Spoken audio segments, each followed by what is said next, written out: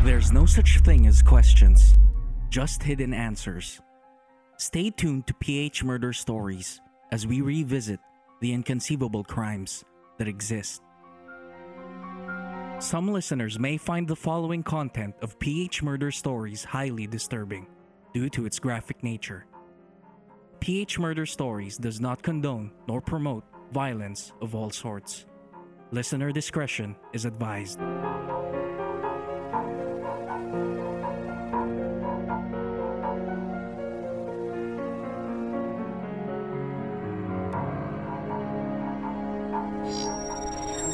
Well, the latest count is that we have verified and confirmed 108 casualties.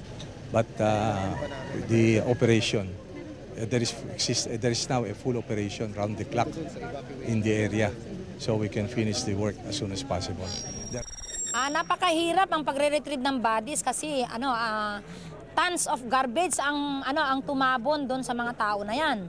So nangangailangan pa nga, hindi nga kaya ng mano-mano eh.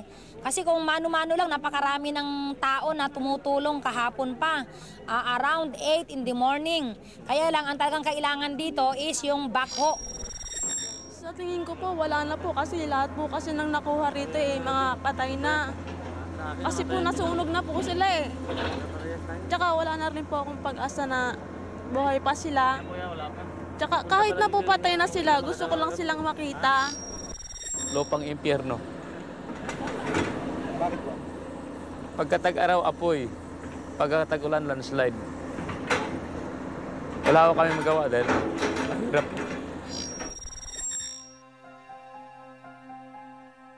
On July 10, 2000, a mountain of rain-loosed garbage collapsed and turned into flames, burying a housing site in Barangay Payatas in Quezon City.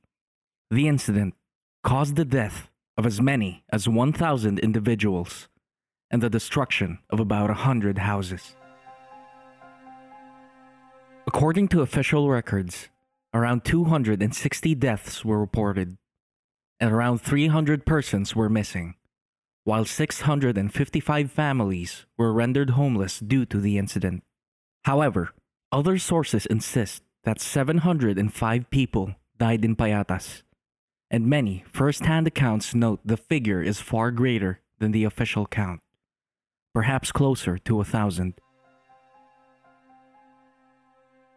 Located in the northeastern part of Quezon City, Payatas is the third most populous barangay and one of the fastest-growing populations in the city, occupying 4% of its total population and almost 5% of its total land area. But some academic researchers suggest that the real figure is closer to 500,000 since most people are informal settlers and therefore do not own the land they are living in. Payatas dump site was formed in the 1970s. The area used to be a ravine with nearby farming villages and rice fields before being converted to a dumping site. It covers 74 acres of property, rises as high as 7 stories, and carries a daily average of 10,000 tons of rubbish from the metropolis. When Smoky Mountain was closed in 1995, some scavengers migrated to the dump site to sustain the source of living.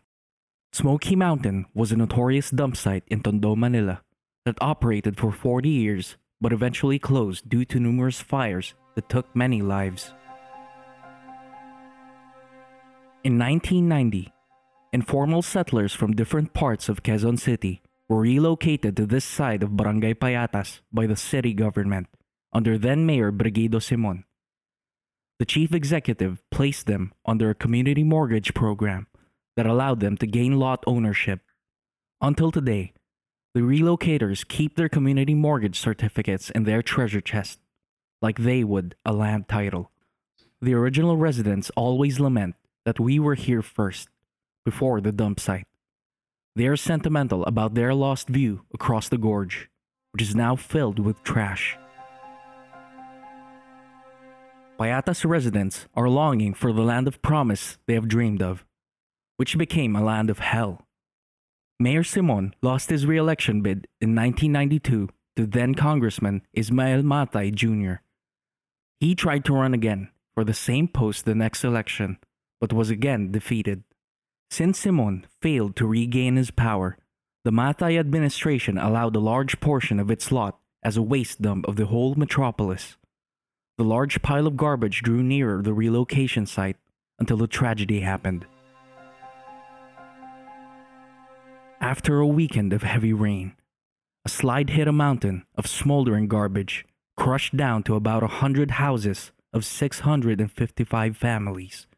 Later, caused by a dangerous mix of methane gas and downed electrical utility poles, a burst of fire spread across the dump site. The local authorities noted around 260 casualties and 300 persons missing, but other sources debunked the official records and claimed as many as 1,000 people died. But there is only one certain fact about the incident. The actual death toll will never be known. Firstly, because the government has no idea how many people were living alongside the dump and does not care how many have lost their lives. As mentioned a while ago, the census only showed more than 100,000 population in the barangay. But some scholars claimed that the right figure should be 500,000.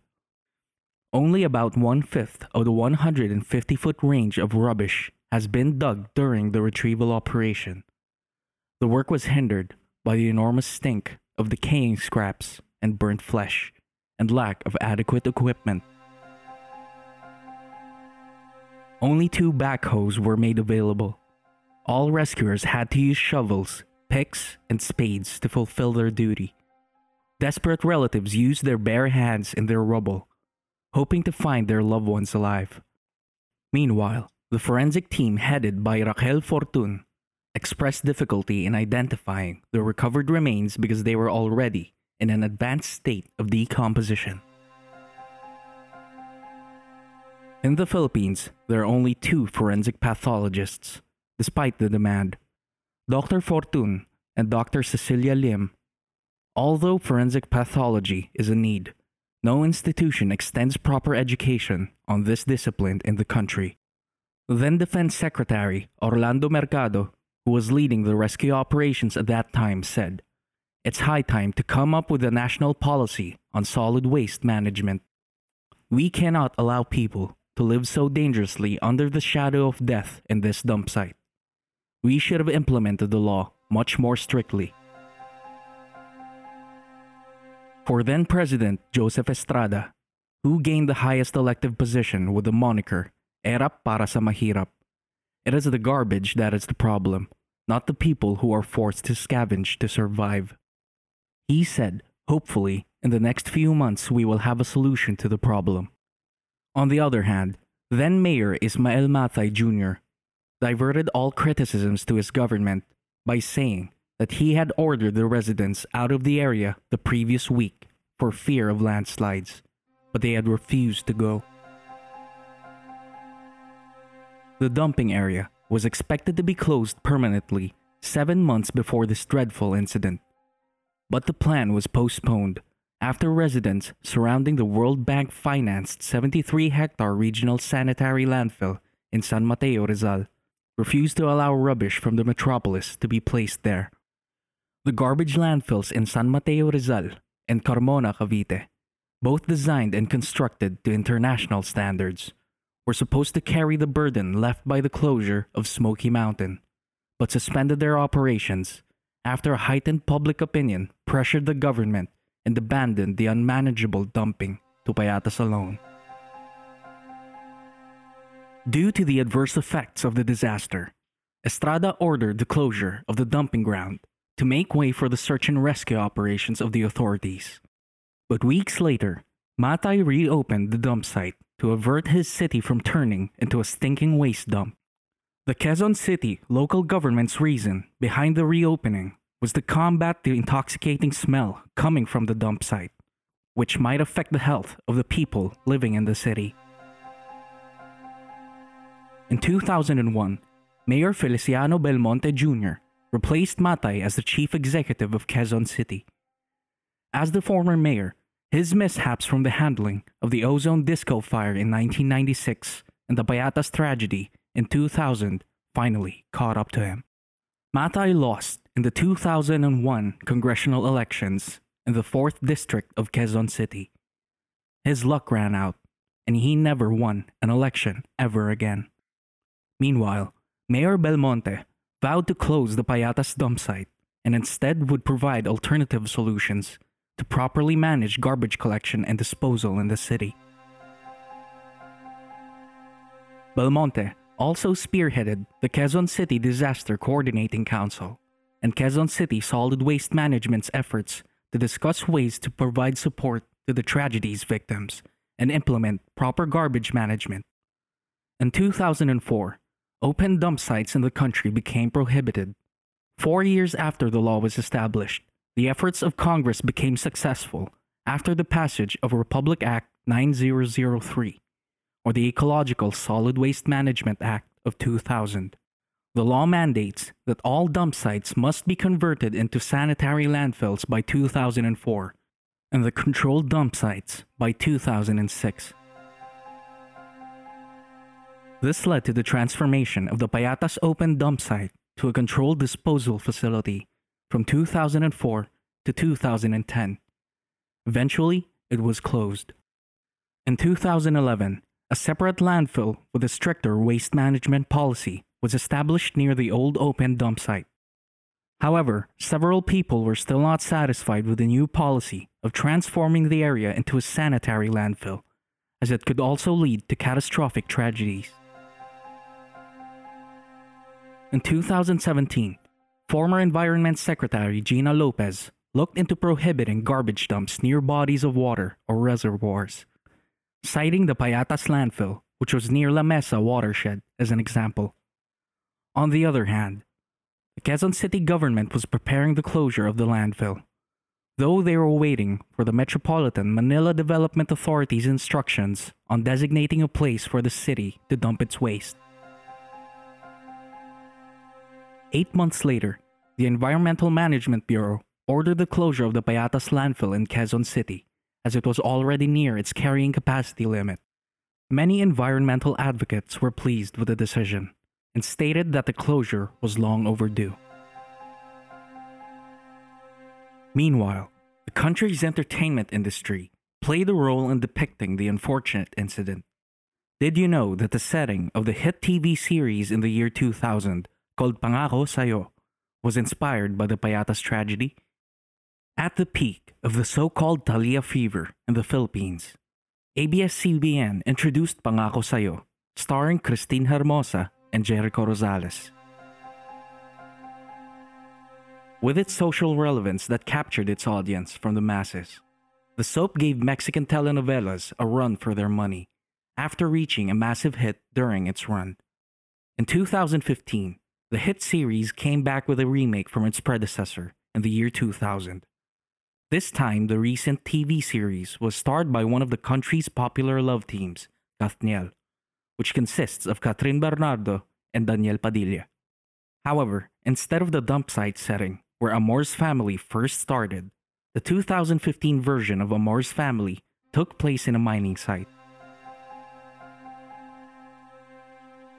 With a nightmare brought by the Payatas tragedy, a daydream was given by what they thought was, quote, just another trash, unquote. All it took was a single paper boat to alter the three young boys' future from Calvary to paradise. Shortly after the dump site's tragic incident, the Bangkang Papel boys conveyed their grievances to then newly installed President Gloria Macapagal-Arroyo through an urban poor support group. Those boys were 8-year-old Edwin Dolera, 10-year-olds Jomer Pabalan and Jason Van Banogon. Edwin asked for the closure of the Payatas dump site. Jomer sought to get his father a job, and Jason Van requested to get free education. Together with 30 other children, they wrote their dreams and wishes on paper. Afterwards, they folded the paper into boats and let it float on the Pasig River, hoping to reach the Malacanang Palace. However, the paper boats did not reach the palace, but it sure did catch President Arroyo's attention. In her first State of the Nation address, or SONA, Arroyo presented the story of the boys who touched the hearts of many. she invited them to her office and provided them with a scholarship, livelihood, and other forms of assistance. 9 years later, Edwin and Jomer reported that the Aquino administration terminated their scholarship after they took office and recommended instead for the Study Now, Pay Later program. Fortunately, amid the displeasure towards the Aquino government's distasteful acts, then Secretary Dinky Soliman of the Department of Social Welfare and Development has committed to continue their educational assistance. Meanwhile, former President Arroyo, who was incarcerated at the time due to plunder charges, still managed to keep her promise to support their education even after her term. In 2016, Edwin Dolera, who was 24 years old at the time, died at San Lazaro Hospital after 2 weeks of battling pneumonia and complications due to tuberculosis. He was also a production assistant at News 5. Jason Van Banogon, on the other hand, went on with his life and did not pursue his studies. Only Jomer Pabalan took advantage of the free educational support and studied information technology at the AMA University in Quezon City. As for the other victims of the Payatas tragedy, the Quezon City Regional Trial Court Branch 97 has found the Quezon City government liable for gross negligence and ordered them to pay over 6 million pesos in damages to the victims' families. According to presiding judge Marilu Tamang, quote, "The improper and irresponsible dumping of waste, thereby creating a mountain-like pile of garbage, is the proximate cause of the violent death of the victims and loss of personal and real properties." Unquote. It is very unfortunate to know that Payatas did not live up to its moniker, Lupang Pangako. Instead, it lived through a tragic incident that emphasized the incompetencies of public officials at the time. For 2 decades, the irony of Lupang Pangako haunted the victims of the tragedy. A lot of politicians promised to deliver support, but not everyone was given the proper assistance. Despite the broken promises, the significance of this tragedy has paved the way for the enactment of the Ecological Solid Waste Management Act of 2000 and other effective waste management practices that our government is implementing as of today. Hindi ko kasi makalimutan eh. Lalo na ngayon na parang ako lang mag-isa sa buhay. Kasi wala man ibang nag-ano sa akin. Ako lang naman. Kaya ang naalala ko mga anak ko, kahit sino hindi mapawi yung sama ng loob na dinulot ng basura. Parang galit ako sa mundo. Kasi kami po ay nilagay ng city government po dito. Hindi kami tumirik ng bahay sa ibabaw ng dump site ng Payatas. Napakasakit po. Sana hindi na lang kami nirelocate dito kung ganun lang pala ang plano ng gobyerno. Dapat matagal nang mapunta sa kanila yan. Tingin ko, justice has been so delayed for the heirs of the Payatas tragedy. Magpapasko na. Sana kahit papaano, magkaroon naman sila ng makasaysayang Pasko because of this. Ang kakalungkot lang, 20 years, ganun lang nakasamin. Siyempre, kahit ganun, hindi namin makalimutan. Walang katumbas po yun na sakit sa totoo lang. Stay tuned to our next episode as we tackle the gruesome robbery and homicide of the father of one of our loyal listeners, who just recently learned the facts about his father's death and suggested this case to us.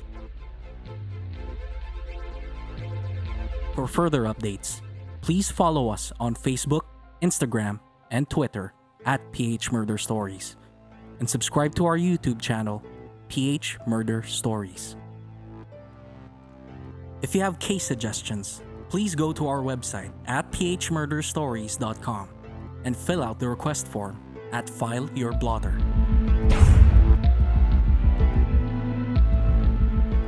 Did you like this episode? Give us a rating on Apple Podcasts, or if you're listening in other platforms, kindly send us a review on our Facebook page or send us a tweet.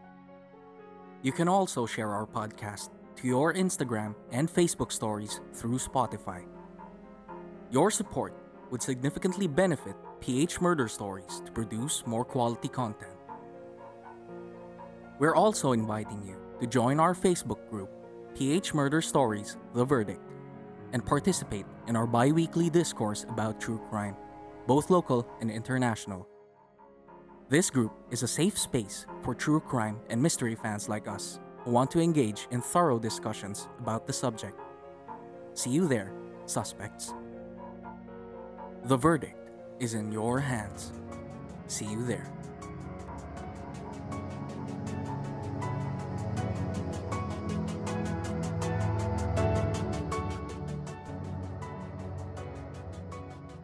One of the most gruesome murders towards an overseas Filipino worker happened in 2016 when authorities from Kuwait discovered the body of a missing Filipina placed in a freezer at an abandoned apartment. The gruesome discovery of her remains sent shockwaves across the OFW community. In 2007, a young mother fighting for custody of her 2 daughters suddenly disappeared. 2 years later, she was found cemented inside a drum dumped in the waters of Navotas City, Metro Manila. After a valid testimony of a disgruntled witness who later on recanted his story and became missing up to this date.